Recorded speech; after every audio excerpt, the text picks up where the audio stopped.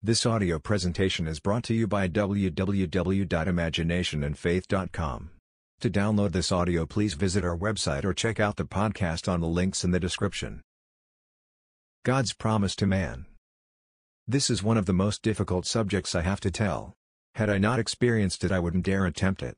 God's promise is true. He who promised it is faithful, and is being fulfilled in every being in this world and the unnumbered beings to come. The first statement of it you find in Genesis 17. We are told on the surface that Abraham was 99 and he was promised an heir, a son. If you are familiar with the story, he had a son who was described as a wild ass in the 16th chapter. That one was born of a servant of the household of Abraham, born of Hagar, born of a slave, and the Lord said unto her, You will have a son and his name will be Ishmael. God hears. He shall be a wild ass of a man, his hand against every man and every man's hand against him. Abraham wanted a son born of Sarai. He was 99 and she was 90. This is all symbolism. He was told he would have a son and his name would be Isaac. He laughs. Then we are told that God fulfilled his promise, and he who was 99 and she 90 brought into this world a son called Isaac. That is the first suggestion of God's promise to man. Prior to that, everything was preparatory, how to prepare man. To prepare us for this moment in time that we would become receptive enough, sensitive enough, to receive this promise. We are told in the book of Galatians that the one promised was Jesus Christ. Listen to the words carefully. Now the promises were made to Abraham and to his offspring. It does not say, and to offsprings, referring to many, but referring to one, and to your offspring, which is Christ. Here we see the one promised was Jesus Christ. Your offspring, Jesus Christ. Now we turn to Acts 26. Here Paul is brought and chained before King Agrippa. And the king said to him, You may plead your own case, you may defend yourself. And he said, Here I stand on trial for my hope in the promise God made to our fathers, to which our 12 tribes hope to attain, and eagerly, earnestly worship night and day. And for this hope I am accused by Jews, O king. Why is it thought incredible by any of you that God raises the dead? Here is our hope. If the dead is not raised, what does it matter if you build the greatest monument in the world to yourself? If you made billions and you are not raised from the dead, what does it matter, or all the accomplishments of the world, if it wears out like a garment and that is his last moment? And here I stand on trial for my hope in the promise, made by God to our fathers. Why am I on trial?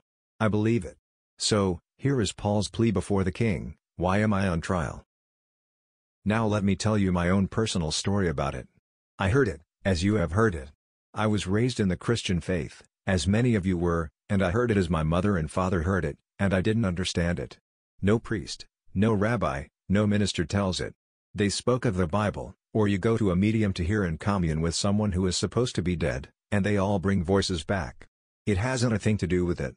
It hasn't a thing to do with any medium and extrasensory perception, it's something entirely different. Here I move across space in this world, and then a moment when I least expected it, in fact I didn't expect it, I hadn't the slightest idea what this was all about. That is why I am so encouraged, because I did not expect it, I did not look forward to it in this life. Therefore I know the promise will be kept and everyone will receive it. I did not earn it. No man is good enough to earn it. The promise is unconditional.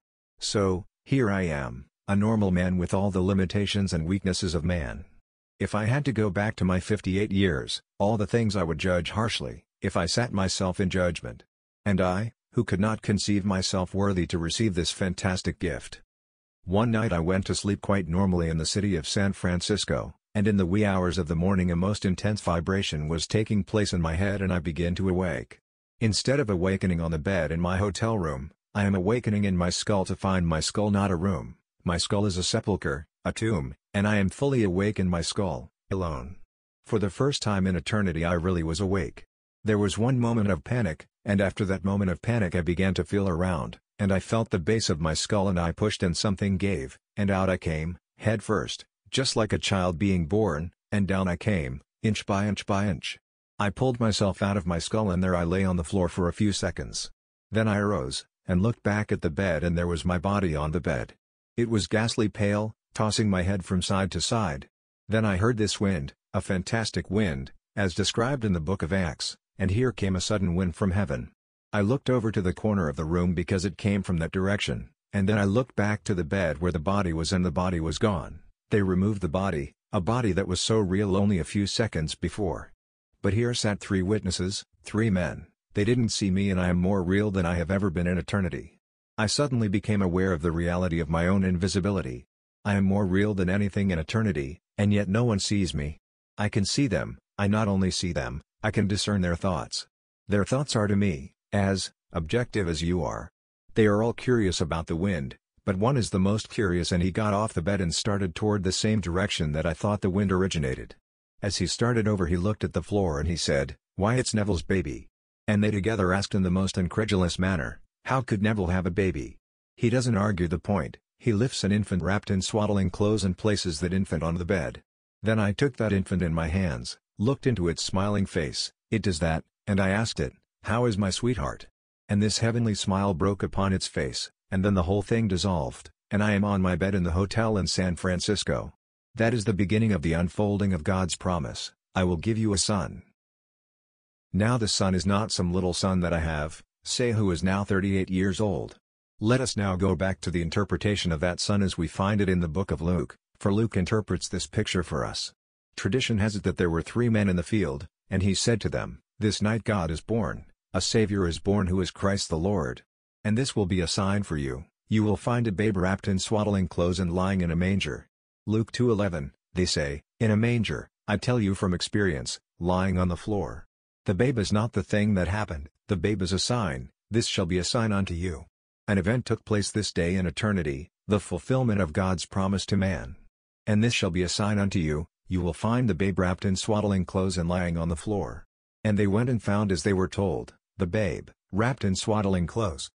You who know certain protocol concerning the Navy or our government, who will be concerned about our president who we know as Washington, and we want to know whether he is in the White House or not.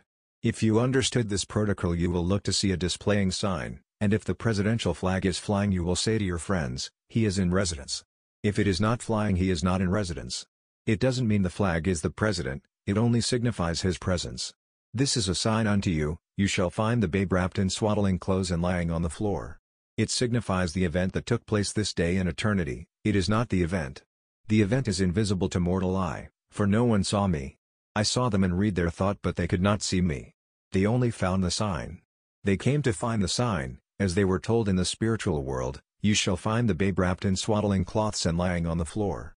And they came and they found it exactly as they were told, but they couldn't find the event, for the event was invisible to eyes on this level. So here is God's promise to man that he will bring forth, out of man, himself. He is buried in man. And here is a sign he has succeeded in bringing himself out, individualized as you. It's a little sign, the sign is that of a babe wrapped in swaddling clothes and lying on the floor. Let us go back to the book of Samuel. We are told that something happened in man. It is the second event of God's promise. First, we will take Ecclesiastes 3:11, the most disputed verse in that book and possibly in the Bible. God has put eternity into man's mind, yet so that he shall not find out what God has done from the beginning to the end. The word translated eternity in the Revised Standard Version is olam. In the King James Version that world is translated world. He put the world into man's mind. Follow me closely. Now go back to the book of Samuel. A king, his name is Saul, turns to his lieutenant, Abner, and he sees a very handsome youth standing before him whose name is David, but he doesn't know who he is. He said to Abner, "Abner, whose son is that youth?" And Abner replied, "As your soul liveth, O king, I cannot tell." He said, "Inquire whose son that stripling is." No one knows. Then David comes in from his conquering mood and he brings the Philistine's head in his hand, Goliath. And the king turns to the youth. "Now," he said, "tell me, whose son are you, young man?" And he replied, "I am the son of thy servant Jesse." We'll come to that in a moment, but we'll go back. Abner, whose son is that young man? The word young man is olam, translated eternity. Inquire whose son that stripling is. The word stripling is olam. He turns to the boy himself, "Tell me, whose son are you, young man?" The word young man is olam. What did God put in the mind of man? The Bible tells us, but because we can't understand it, that God put eternity into man's mind, but the word translated eternity means young man, stripling, youth. So, what did he put in man? I will tell you from experience what he put into man's mind. He put David. He put David into the mind of man. It's the second act of the fulfillment of God's promise, because he promised in the previous chapter, 1 Samuel 17, to set the father of this youth free in eternity. He took eternal youth, symbolized as David, and put it into the mind of man, and promised that anyone who conquered the enemy of Israel, the Philistine, that his father, not he, but the father, would be free. So he is looking for the father. Listen to the words, "Whose son are you?" I'm not asking you about the boy. Whose son are you? If I ask you whose son are you? I am curious about your father, not concerned about you. For the promise is, the father must be set free. So, here's the great mystery. Now, a few months later, a similar vibration from that which preceded my own birth from above took place. This time there was an explosion, an expansion beyond the wildest dream, and when the dust settled, as it were, I am looking into the face of David. There is no doubt in my mind I am seeing David, and there is no doubt in our relationship. He is my son, and he doesn't have any doubt in his mind that I am his father, and he calls me father, fulfilling Scripture, the 89th Psalm, "Thou art my Father, my God, and the rock of my salvation." So David has been hidden in the mind of every being in the world. At a moment in eternity when man is ripe for it, there is an explosion, and he sees David, and David is his son.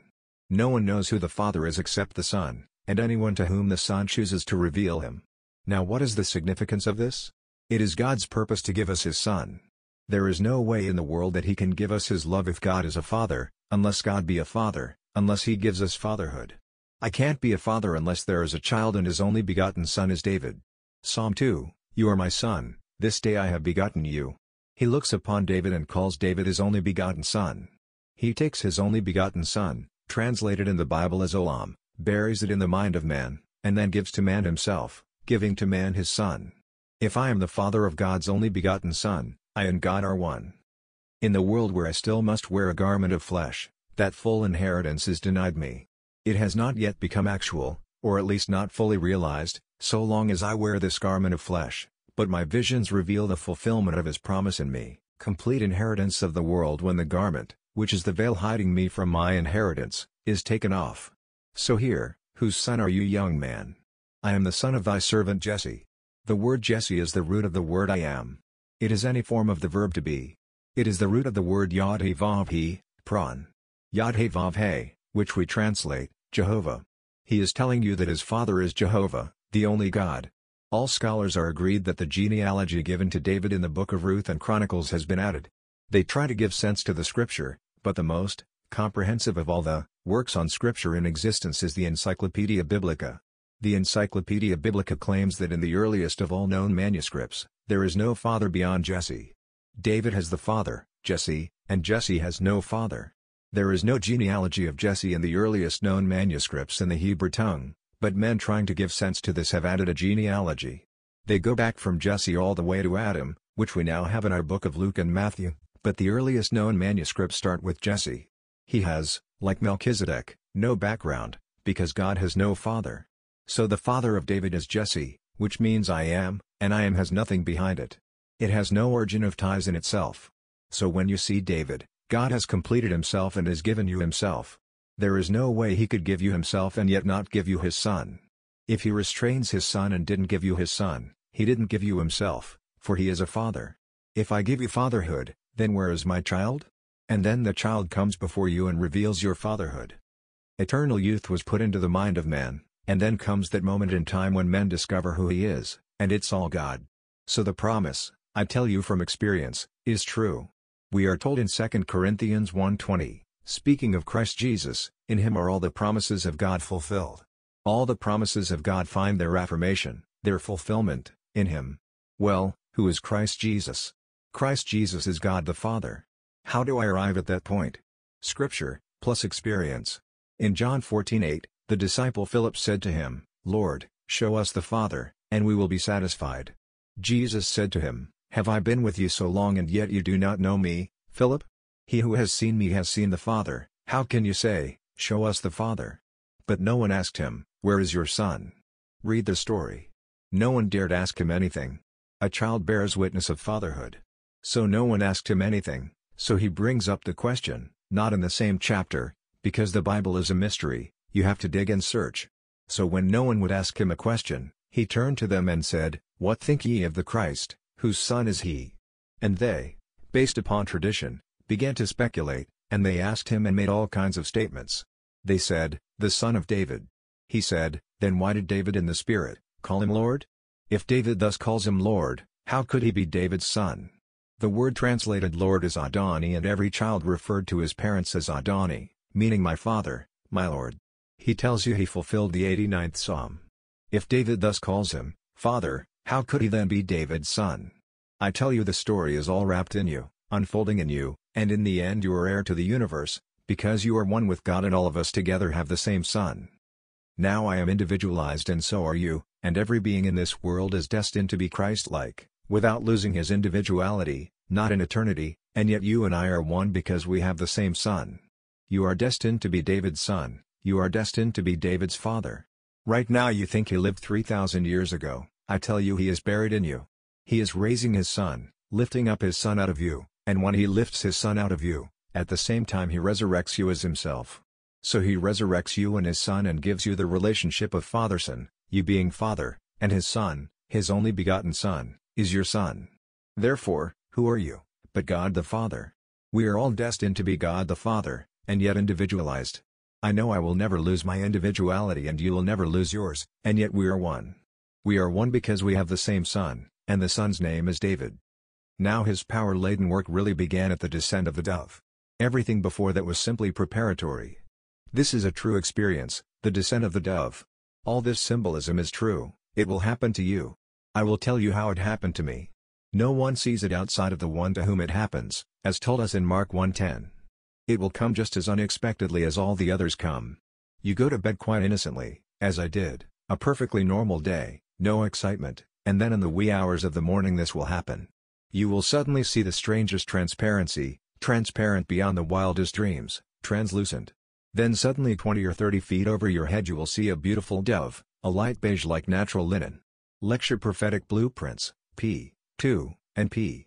7. The olive-skinned dark woman implied that man's future was relative to his present large bowel, like the caterpillar, whose future is the butterfly. Man's future is so fantastic you can't describe it in words. He is not the caterpillar that feeds upon the leaf, relative to it he is the winged creature, as described in the book of Ezekiel and Isaiah, this winged seraphim, whose body is one of light, face human, yes, hands human, feet human, but the body, no. He has no need for the large bowel, he doesn't need any food to sustain himself, for now he is a life-giving being, life within himself. Therefore he is a being of radiant light, although he does have human features, hands, and feet. As she said that to me, I am still holding the dove, then I felt myself crystallize once more, and I am back in my bed. All the others preceded it. It started in 1959, on the 20th day of July, in San Francisco. Then came the revelation of David in the month of December 6, 1959, then came the splitting of the temple, which is the body, on April 8, 1960. Then came that interval of a few years until the first of this year, January 1st, where the dove descended. Knowing my scripture, I knew then that his work really began. That power-laden work started at the descent of the dove, which symbolized the Holy Spirit. What I have told you this night is true 100%. I can promise you, as you were promised in scripture, having realized it in myself, you will realize it. You do not earn it, it is a gift, it is all grace. God's promise is unconditional, God's law is conditional. If you want to apply God's law toward anything in this world, it is all conditional. You can't be in one state and not suffer the consequences of not being in another state. So, if I would be in the state of being healthy I must assume that I am. We are told, call upon his name. That phrase, call upon his name, is not properly translated. It is, call with his name. How will I call with his name? His name is I am. If I would call with his name, and his name is I am, I would say, I am healthy. As we are told, let the weak man say I am strong. I am calling with his name. Don't call upon his name, as you are taught in the churches. In the name of Jesus Christ give me so and so. It won't work. But if you will call with his name as to finances, I am wealthy. His name is I am. If I stood here as a judge, and took Neville and threw him over there and sat him before me and asked him to defend himself, knowing what I know about him, I could not give him what has been given to me, which thrills me beyond measure, because I know everyone will get it. If I really felt in my heart of hearts good and clean and wholesome and all these things in the world, then I might feel sorry for the rest of the world, but I don't feel that way. I know what I have done, I know what I am capable of doing, and because I know these things are not me and yet I was called and given this gift, I know everyone will be given it. As you are told in scripture, if it comes by law then it is not by grace. It did not come by law, it came by grace. The law was given us by Moses, but grace and truth came by Jesus Christ. Everyone will be called in God's own good time and given fatherhood, and fatherhood is given you through a son. No fatherhood, no son. Who is the Son? The Son is David, and Jesus Christ, as you have been taught to believe, is the Son. He is not the Son. Jesus Christ is God the Father. When you see me, Philip, you see the Father. How then can you say, show us the Father? People can't quite understand that mystery, but he really is God, the Father. Anyone who becomes the Father of David is Jesus Christ, even though he does not lose his own individuality.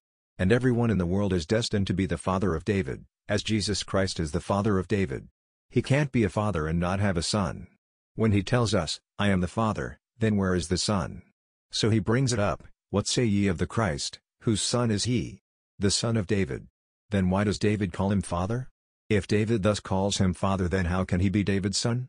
That's the story. Everyone is destined to be the Father of David, and being the Father of David they are Jesus Christ. Jesus Christ, himself the Father. That is God's promise to man. If we try to rationalize it on this level, it will not make sense. The priesthoods of the world do not know the Bible, so they teach it differently. He sent me to tell you. Either you haven't heard it or maybe you have forgotten it. I have come to remind you, because in some peculiar way it does rest upon your hearing it and your acceptance of it. So man must first hear it and man must accept it, as told us in the book of Hebrews. There is quite a difference between receiving the promise and receiving what was promised to you. What promise? When you receive the promise, you are declared heir to the kingdom. When you receive what was promised, you obtain the inheritance. That is the difference. When you write a will and the attorney records it, you hear, I have written a will and so you are now heirs to my estate, but you are not yet in possession until my will is executed. So I tell you in effect, God's promise is faithful and true, and everyone who has received it must continue for a while. He can't restrain it, he has to tell it in the hope that many who hear it will believe, for it is based upon the belief in the promise. So I tell you what is going to happen, in the hope you will believe it. On the other hand, if you are wanting God's law, and you want money, or things, or something else in this world, apply it. You'll get it. What would it profit a man if he gained the whole vast world and suffered the loss of his soul? You know that story. He had more grain than he could possibly put into the barn. O foolish man, do you not know that your soul is required of thee? Luke 12:16-20. But man does not care. He does not believe God's promises. So, tonight, as small an audience as we are, may I ask you to believe. Every word I have told you this night, I have experienced. It happens to every being in the world. Believe it.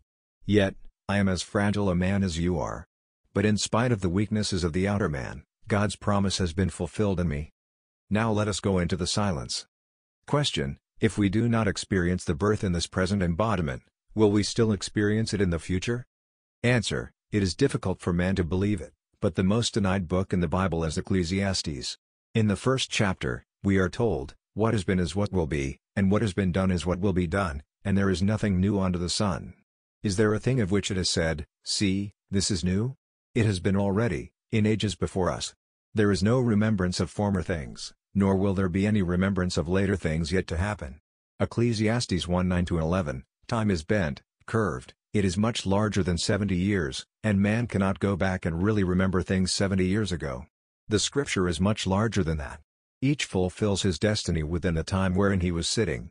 You will realize the part with modification, and then God, in one moment, his mightiest of all acts, will resurrect you. You are lifted out of the grave, for this, the body, is the grave where man is encased, and man is God. Golgotha means skull. The priesthoods of the world try to justify it by trying to find a little area in the Near East where they claim they have found it. They tell the faithful around the world, and they believe it. Christ in you is the hope of glory. Christ will be resurrected, and you and he are one. Jesus Christ is your maker and he is your husband, and he has to leave all and cleave to you.